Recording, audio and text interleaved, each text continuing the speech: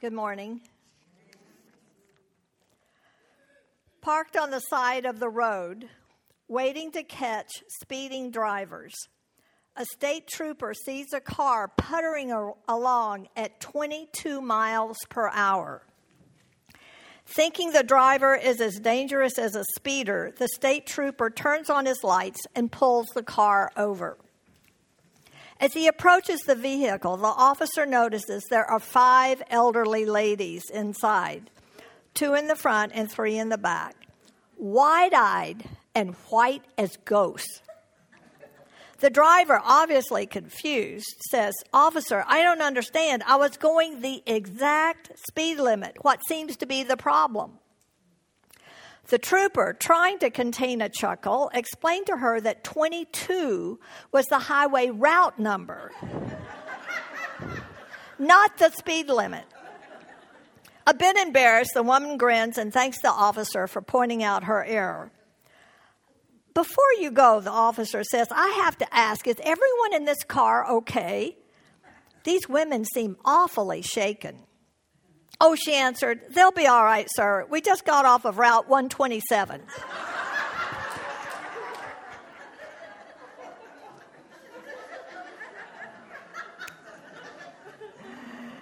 I think all of us have been on Route 127. And maybe you already have this morning. And I just so thankful for the opportunity for us to be together today and just kind of slow down and get off of Route 127 and relax and sit at the feet of Jesus and encourage one another to love and good works. So let's pray. Oh, Father, we are so grateful for just our health and strength to be here, first of all. Thank you for the freedom we have to meet, Lord, here in our country. Thank you for how much you love us. And thank you for how much you want us to be like your Son. I just love you that you are relentless in conforming us to the image of your Son, Lord. So, Lord, just continue to speak to our hearts. Continue to allow your word to go down deep into our hearts and in good soil and take root and bear fruit. I ask in Jesus' name. Amen. Last night, we looked at living like Jesus in that our key verse, and we'll look at it in a minute, is those who say they live in God shall live as Jesus did. I love the Word of God because so much of it is so direct. Mark Twain says, "It's not what I don't understand in the Bible that bothers me, it's what I do understand." And this verse is very understandable. Those who say they live in God should live as Jesus did. And so this morning, let's look at loving like Jesus.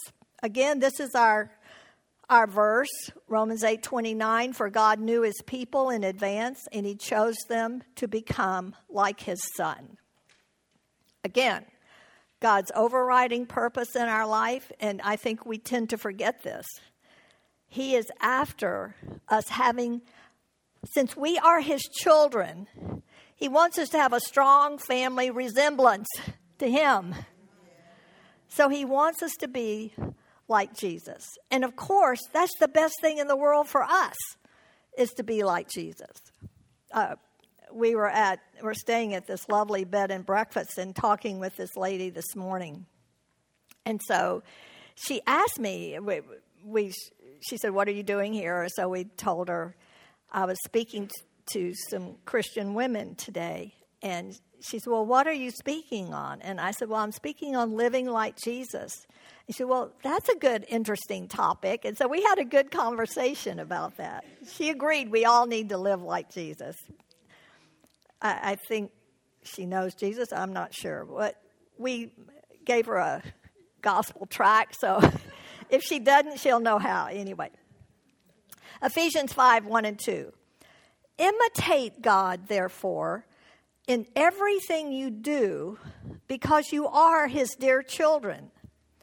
Live a life filled with love, following the example of Christ. He loved us and offered himself as a sacrifice for us, a pleasing aroma to God. So this morning, we're just going to look at just a taste of what it is to love like Jesus, that we are to live a life filled with love. So how did Jesus love us? This is Jesus in the upper room to his disciples. So now I'm giving you a new commandment. Love each other. Just as I have loved you, you should love each other. Your love for one another will prove to the world that you are my disciples.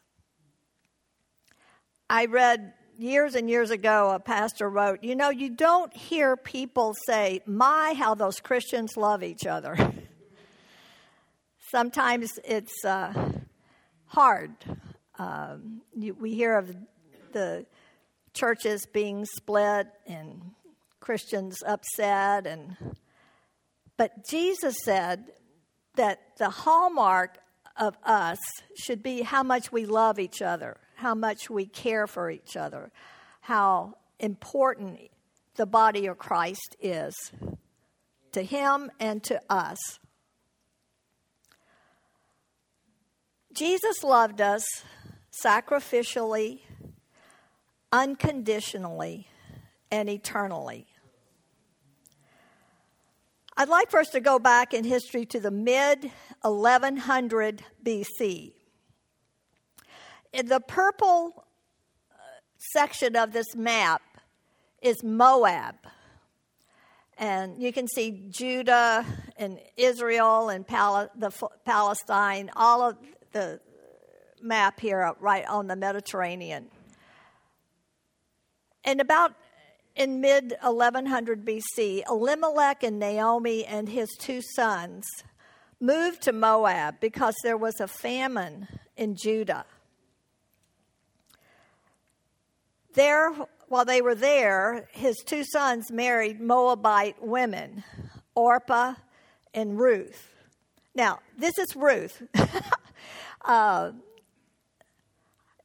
I was with some dear friends one time, and we were in this shop, and we were just looking around, and I saw this statue, and I looked at it, and it's a statue of Ruth.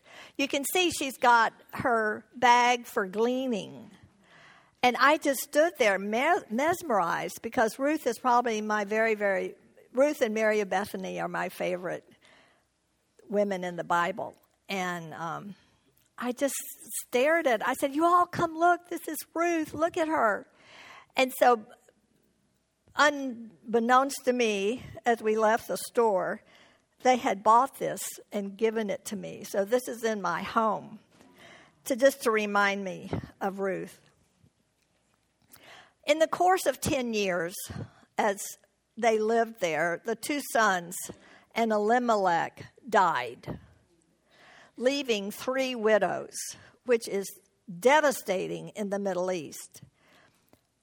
Naomi heard that the famine was over in Judah, so she wants to return. And as the custom, and it still is in this day, the daughter-in-laws essentially belong to the mother-in-law. And so because Naomi wanted to return, Orpah and Ruth were going to go with her. And at some point in the journey, probably not too far along, Naomi stops and she turns to her daughters-in-law and she said, please return to Moab. You have treated my sons kindly and you have treated me kindly. And if you go with me, there is no future for you. Because they were going to be foreign women in the Israelite culture.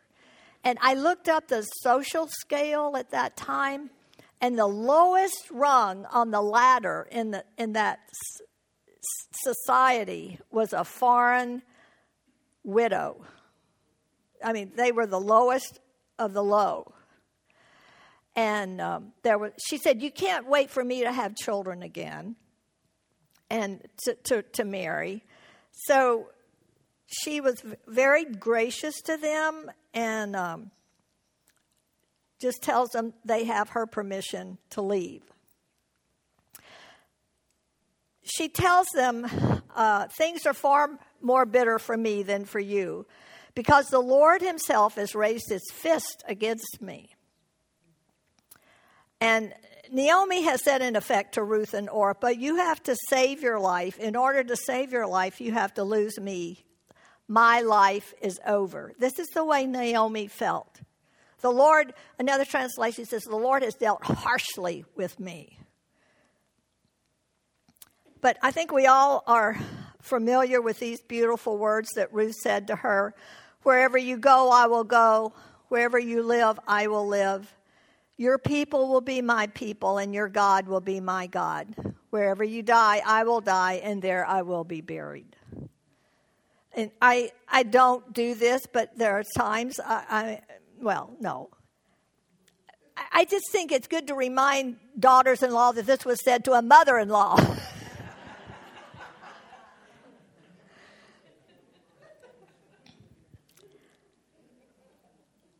So in essence, Paul Miller writes, he said, Ruth responds with, no, my life is over. Death is at the center of Ruth's love. And we talked last night about dying to self and surrendering our life to God.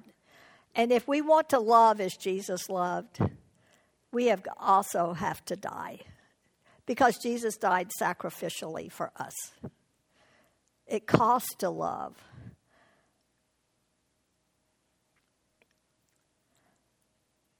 So Orpah returns. I think one of the saddest verses in Scripture, it says, and Orpah returned to her gods.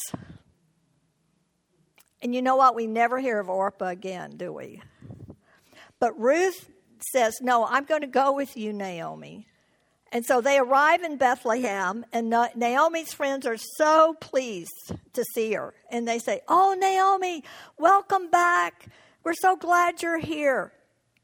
And she says, don't call me Naomi, which means pleasure or joy. Call me Mara, which means bitter, because the Lord has dealt harshly with me. I went out full, meaning her husband and sons, but I have come back empty. Now, I've thought about that. Here she is, surrounded by her friends, and here's Ruth standing right by her. And Naomi says, I went out full, but I came back empty. If I'd been Ruth, I would have tugged on her sleeve and said, what about me? What about me? But you know what? There's no scripture that says Ruth said, I'm here with you.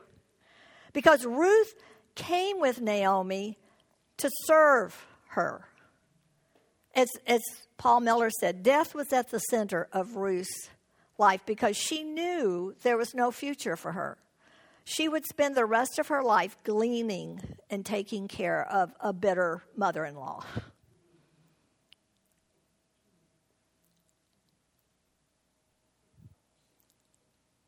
But Ruth, because she had died to herself, she didn't tug on Naomi's sleeve.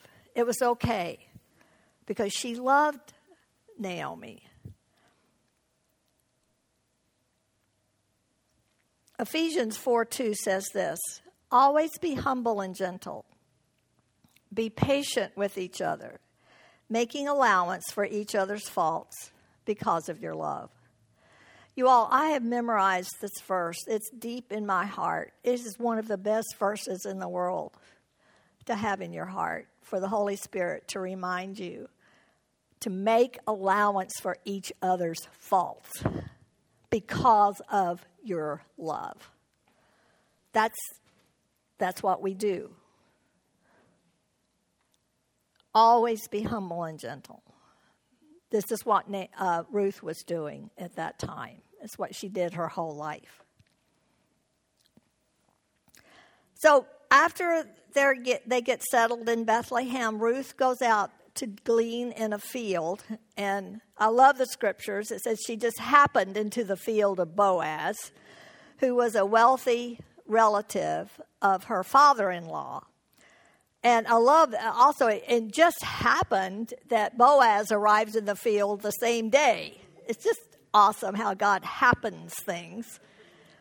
So this is what Boaz says to Ruth. I know about everything you have done for your mother-in-law since the death of your husband. I've heard how you left your father and mother and your own land to live here among complete strangers. May the Lord, the God of Israel, under whose wings you have come to seek refuge, reward you fully for what you have done. And I think the key here for me is that Ruth came to know God through Elimelech and her husband and the family. But I think she also knew that if she didn't go with Naomi, she would never know God any better.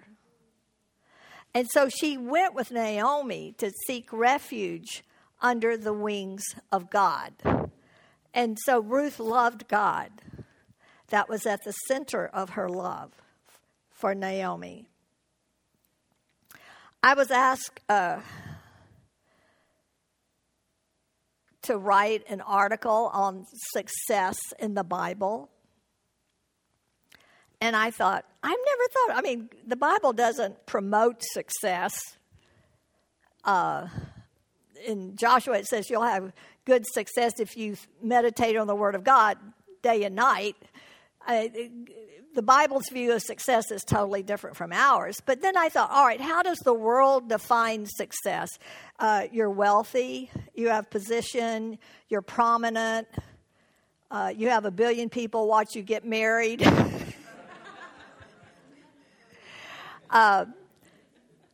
You've arrived. And so then, of course, as I said, Ruth is one of my favorite. And I thought of Ruth. You know what? Ruth married a wealthy man. She was the great-grandmother of King David. And she has a book of the Bible named after her. I think she's pretty successful, even in the world's eyes. But again, the key to her being, quote-unquote, successful is her death to herself and her desire to love God and to love Naomi. I like, after they have their first child, Obed, the women of the town said to Naomi, "Praise the Lord, who has now provided a redeemer for your family. May he restore your youth and care for you in your old age. For he is the son of your daughter-in-law who loves you and has been better to you than 7 sons." That is an incredible tribute to Ruth's love. Other people could see her love. We talked about that last night. People ought to be able to look at us and say, there's something different about you. So Ruth loved. And I think she's a great example for us because she loved in a hard situation, very hard situation. She chose to do what was right before God, and God blessed her. And to say you're better than 7 sons, in the Middle East, sons are it. And I like Paul Miller said, the women gave Ruth the equivalent of a 12th century BC Oscar. Isn't that great? Ruth loved sacrificially and unconditionally. I have a very close friend named Diane, and she learned to love her mother-in-law. And I just want to share a little bit with you of what she wrote. My mother-in-law came to live with us at the age of 79. That's how old I am. We had been married for 9 years and had 4 small children. Mom was determined to get as much attention as possible from my busy doctor husband, who was rarely at home. She would rise early, 4 or 5 in the morning, and start banging a spoon on the kitchen table, announcing that it was time for her coffee. She insisted on never being alone, which meant I couldn't even go to the bathroom alone. Diane, followed by knocks on the door, could be heard throughout the house. Carpools were not immune to her either. She became a fixture in the front passenger seat, with her hand on the horn if I walked a child inside and took too long. When buying clothes, I would find a comfy chair for her in the shoe department before heading out. 10 minutes later, I would inevitably hear my name paged over the loudspeaker system. She was a case. And now, so after talking with my friend, I wrote this. Diane tried to love her mother-in-law, but nothing my friend did ever pleased her. On the outside, Diane went through the motions, but inside she seethed with resentment. One night after Diane had been awakened by a phone call, she could not go back to sleep, so she decided to spend time with the Lord and His Word. She read the crucifixion story where Jesus commits his mother, Mary, to the care of disciple John. Diane writes, with great tenderness and compassion, Christ says to John, "Here is your mother." Tears filled my eyes and my heart burned as my Lord said to me, "Here is your mother." Was I not also a disciple? Was I not also commanded to love others as He had loved me? My heart changed that night. God gave me His heart for Mom.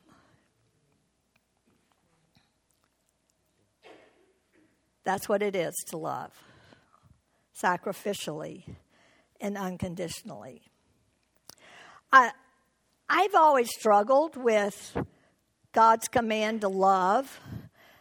I mean, there's only two commands, to love God and to love others. Only two, and they involve love. And so, because I want to obey God, I would tell Him, God, okay, if you want me, of course I love you.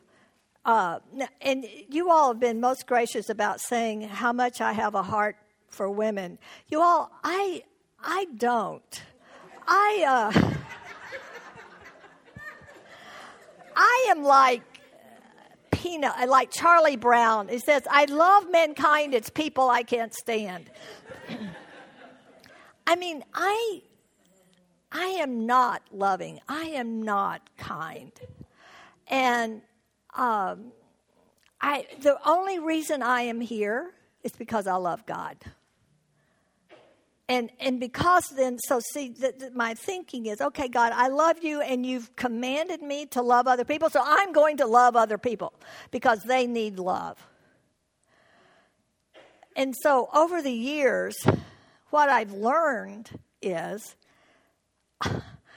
God commands us to love because it's the best thing for us. It has nothing to do with you all. I love this. I love this. Proverbs 11:17. Your own soul is nourished when you are kind. Isn't that amazing? I mean, the principle of that.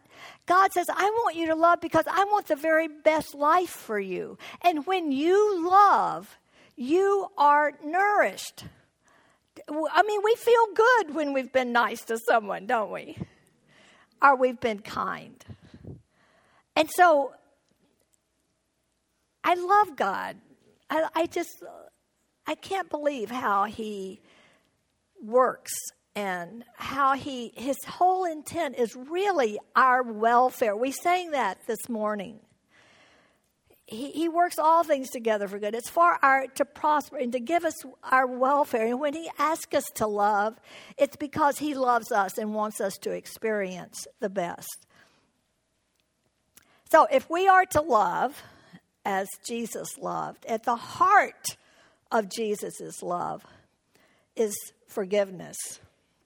Hugh Black said this, we have cause to suspect our religion if it does not make us gentle and forbearing and forgiving. I read this thought from Alicia Galatis, and I just thought she said it so well. I could totally identify with her. I sit slumped forward, discouraged, and hope runs thin as I replay the conversation. Why did I choose to be annoyed? Why did I choose to speak harshly? Why did I choose to let it get under my skin instead of absorbing the offense?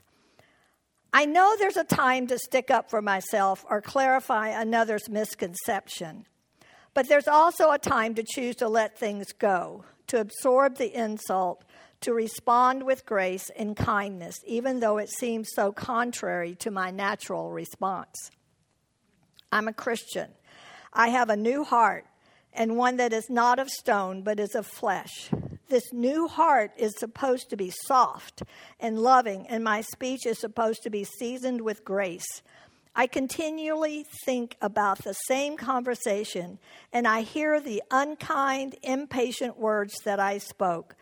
Where is the softness? Where is the grace? But grace.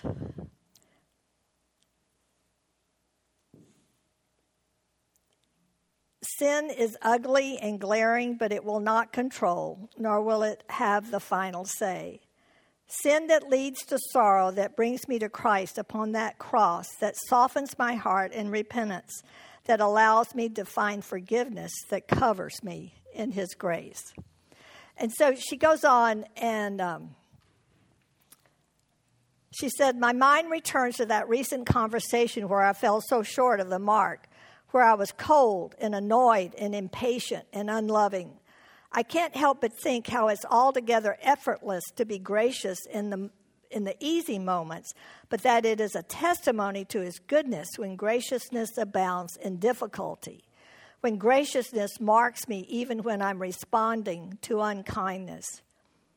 I'm reasonably good at loving people when they're shown love towards me. I often fail at loving people well when they hurt me. There's nothing remarkable in the former. There's something uniquely Christian in the latter. I speak these words to someone I love. It was wrong to be short-tempered, to be unkind to you. I should have been gracious. I have every reason in the world to be gracious. Will you forgive me? I think I know when I'm operating in God's love, when I respond to someone instead of react to them.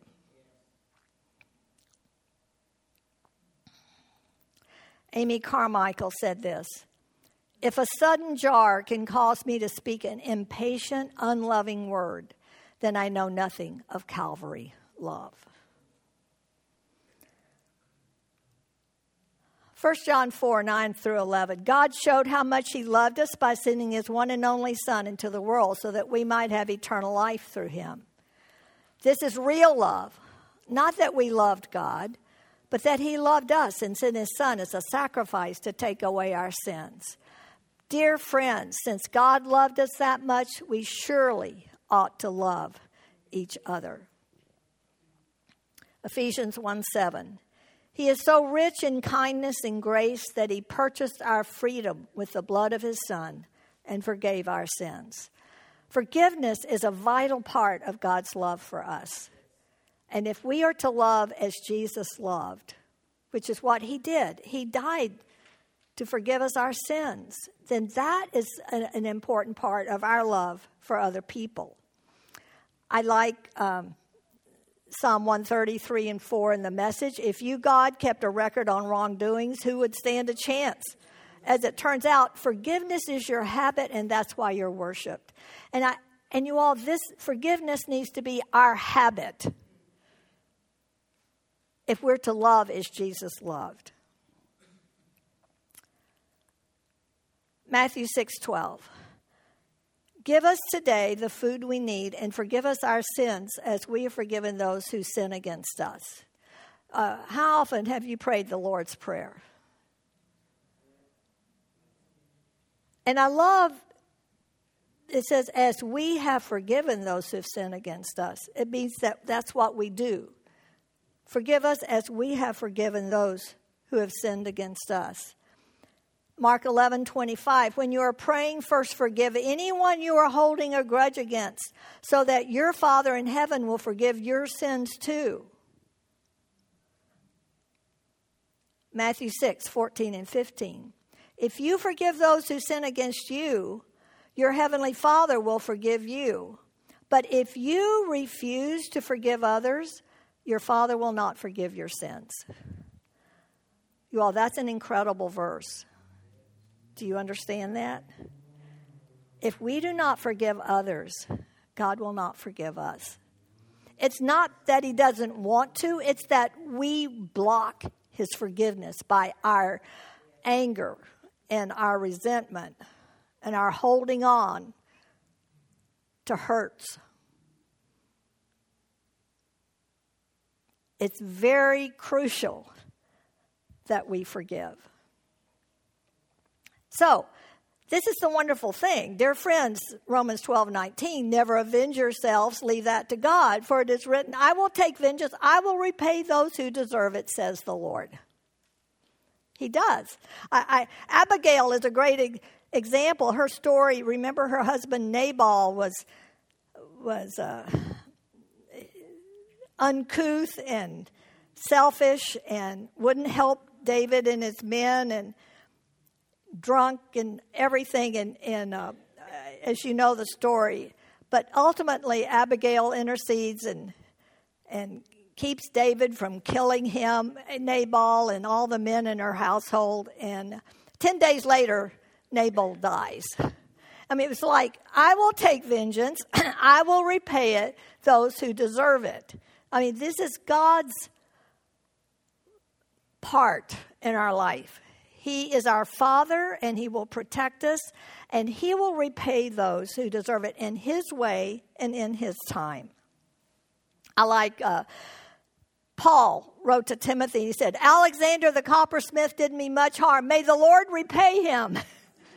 It's okay to pray that when someone hurts you. But you don't have to do it yourself. In fact, God doesn't want you to do it yourself. As Paul gave him to God.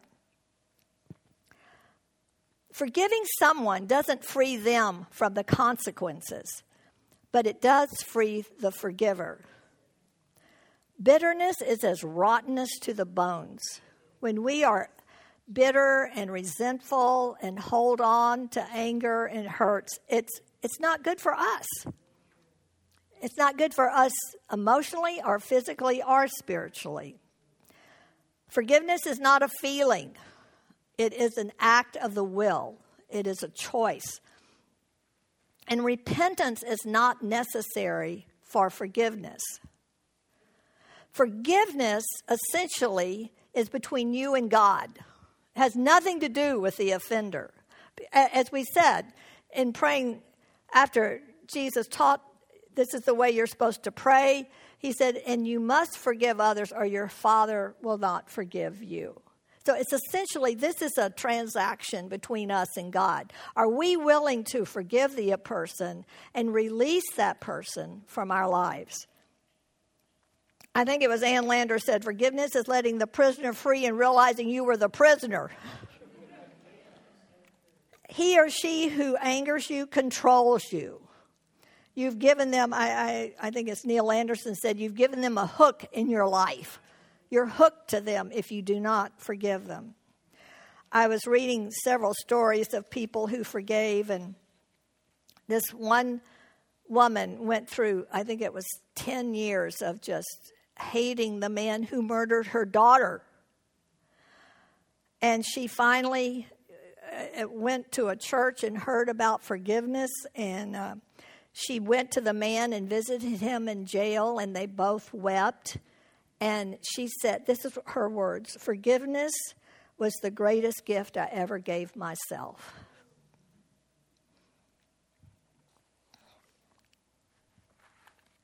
This was a letter from someone wrote who was a survivor of sexual abuse.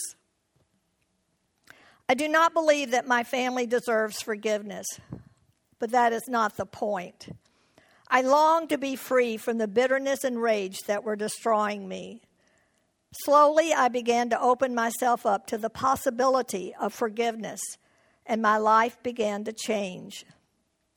God softened my heart and filled me with love. It was like opening the windows on a beautiful spring day. I believe that forgiveness is part of the healing process and is itself a process. Forgiveness has little to do with your abuser. Forgiveness is about freedom from destructive thoughts and emotions. Forgiveness is about fellowship with God.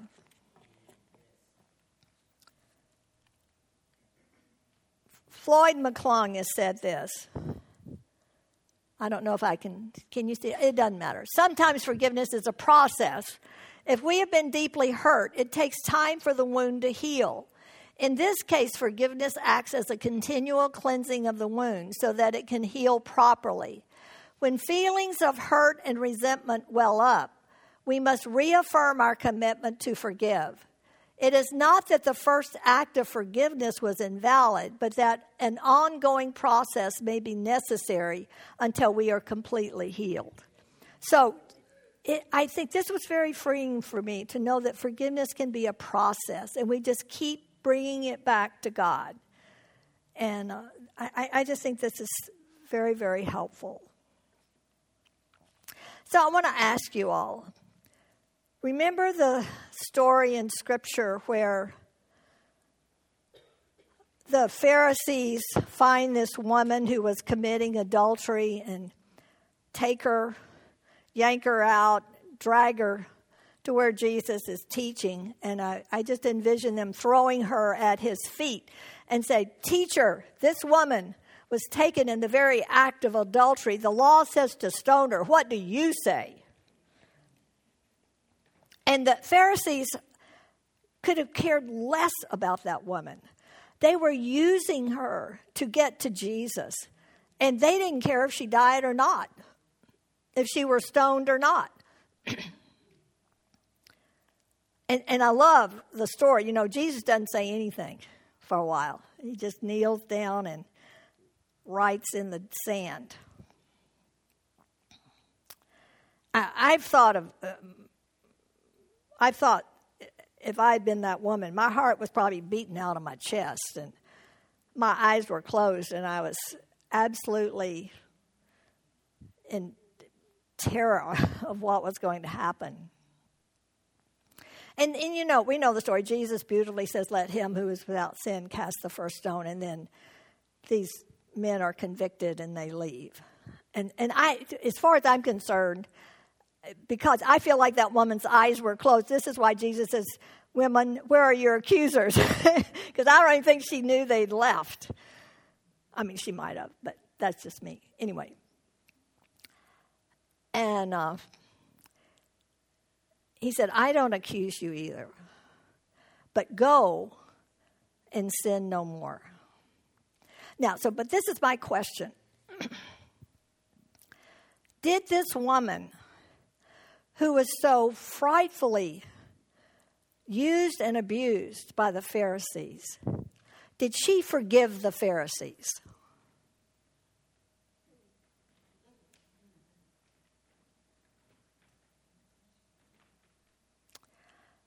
As far as I'm concerned, she did. Why? Because she had been forgiven by Jesus. You all, that's the deal. We have been forgiven. That's why we forgive.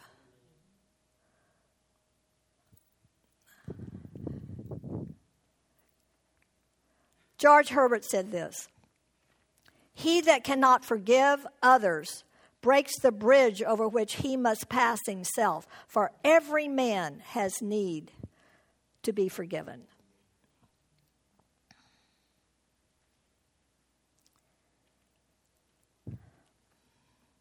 Since God chose you to be the holy people he loves, you must clothe yourselves with tender-hearted mercy, kindness, humility, gentleness, and patience. Make allowance for one another's faults and forgive anyone who offends you. Remember, the Lord forgave you, so you must forgive others. Above all, clothe yourselves with love, which binds us all together in perfect harmony. You all, that's the word of God. Paul David Tripp. I love this. Here's the plan. A God of grace makes his invisible grace visible by sending his people of grace to reflect his grace to people who need grace. Isn't that wonderful?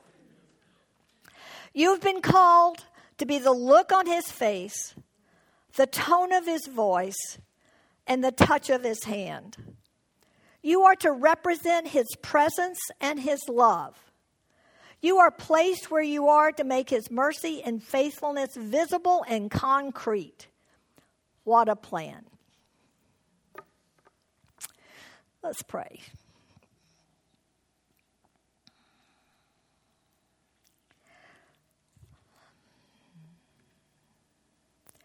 Father, we just want to take a few minutes just to be still before you and just ask you to speak to our hearts about what you want us to pay attention to what you have said to us this morning. Lord, maybe we just need to evaluate how loving we really are, especially to those who are closest to us. And Father, more than anything, we need to ask you, is there someone we need to forgive? Lord, that you would give us your grace and peace about doing this, of releasing someone, Father, that we have not forgiven. So, Lord, speak to our hearts, I pray, in Jesus' name. Father, thank you that you are love.